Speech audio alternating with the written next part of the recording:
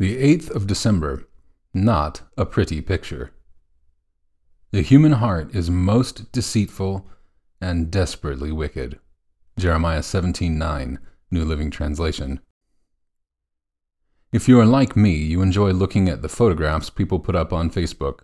I think there is quite a competition among some folk to see just how dramatic they can make some of the places look, ones we know well, by using special lenses or drones. Sometimes, however, a picture comes up showing just how selfish people can be by leaving rubbish by the roadside or by fly tipping at a beauty spot. Not a pretty picture. On a more serious note, the prophet Jeremiah wrote about the lives some of his people were living, and that was not a pretty picture. This led him to give God's verdict on the way people look from the inside, the way God sees us. The human heart, that means the real person we are, is most deceitful and desperately wicked. That is certainly not a pretty picture. Are we all like that? Well, the deceitful part is always telling us we are not all that bad.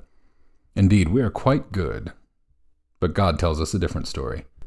Without his salvation, we are dead, doomed forever because of our many sins. Ephesians 2:1 NLT. Not a pretty picture. But God, in his mercy, doesn't want to leave us like that, like so much rubbish by the roadside.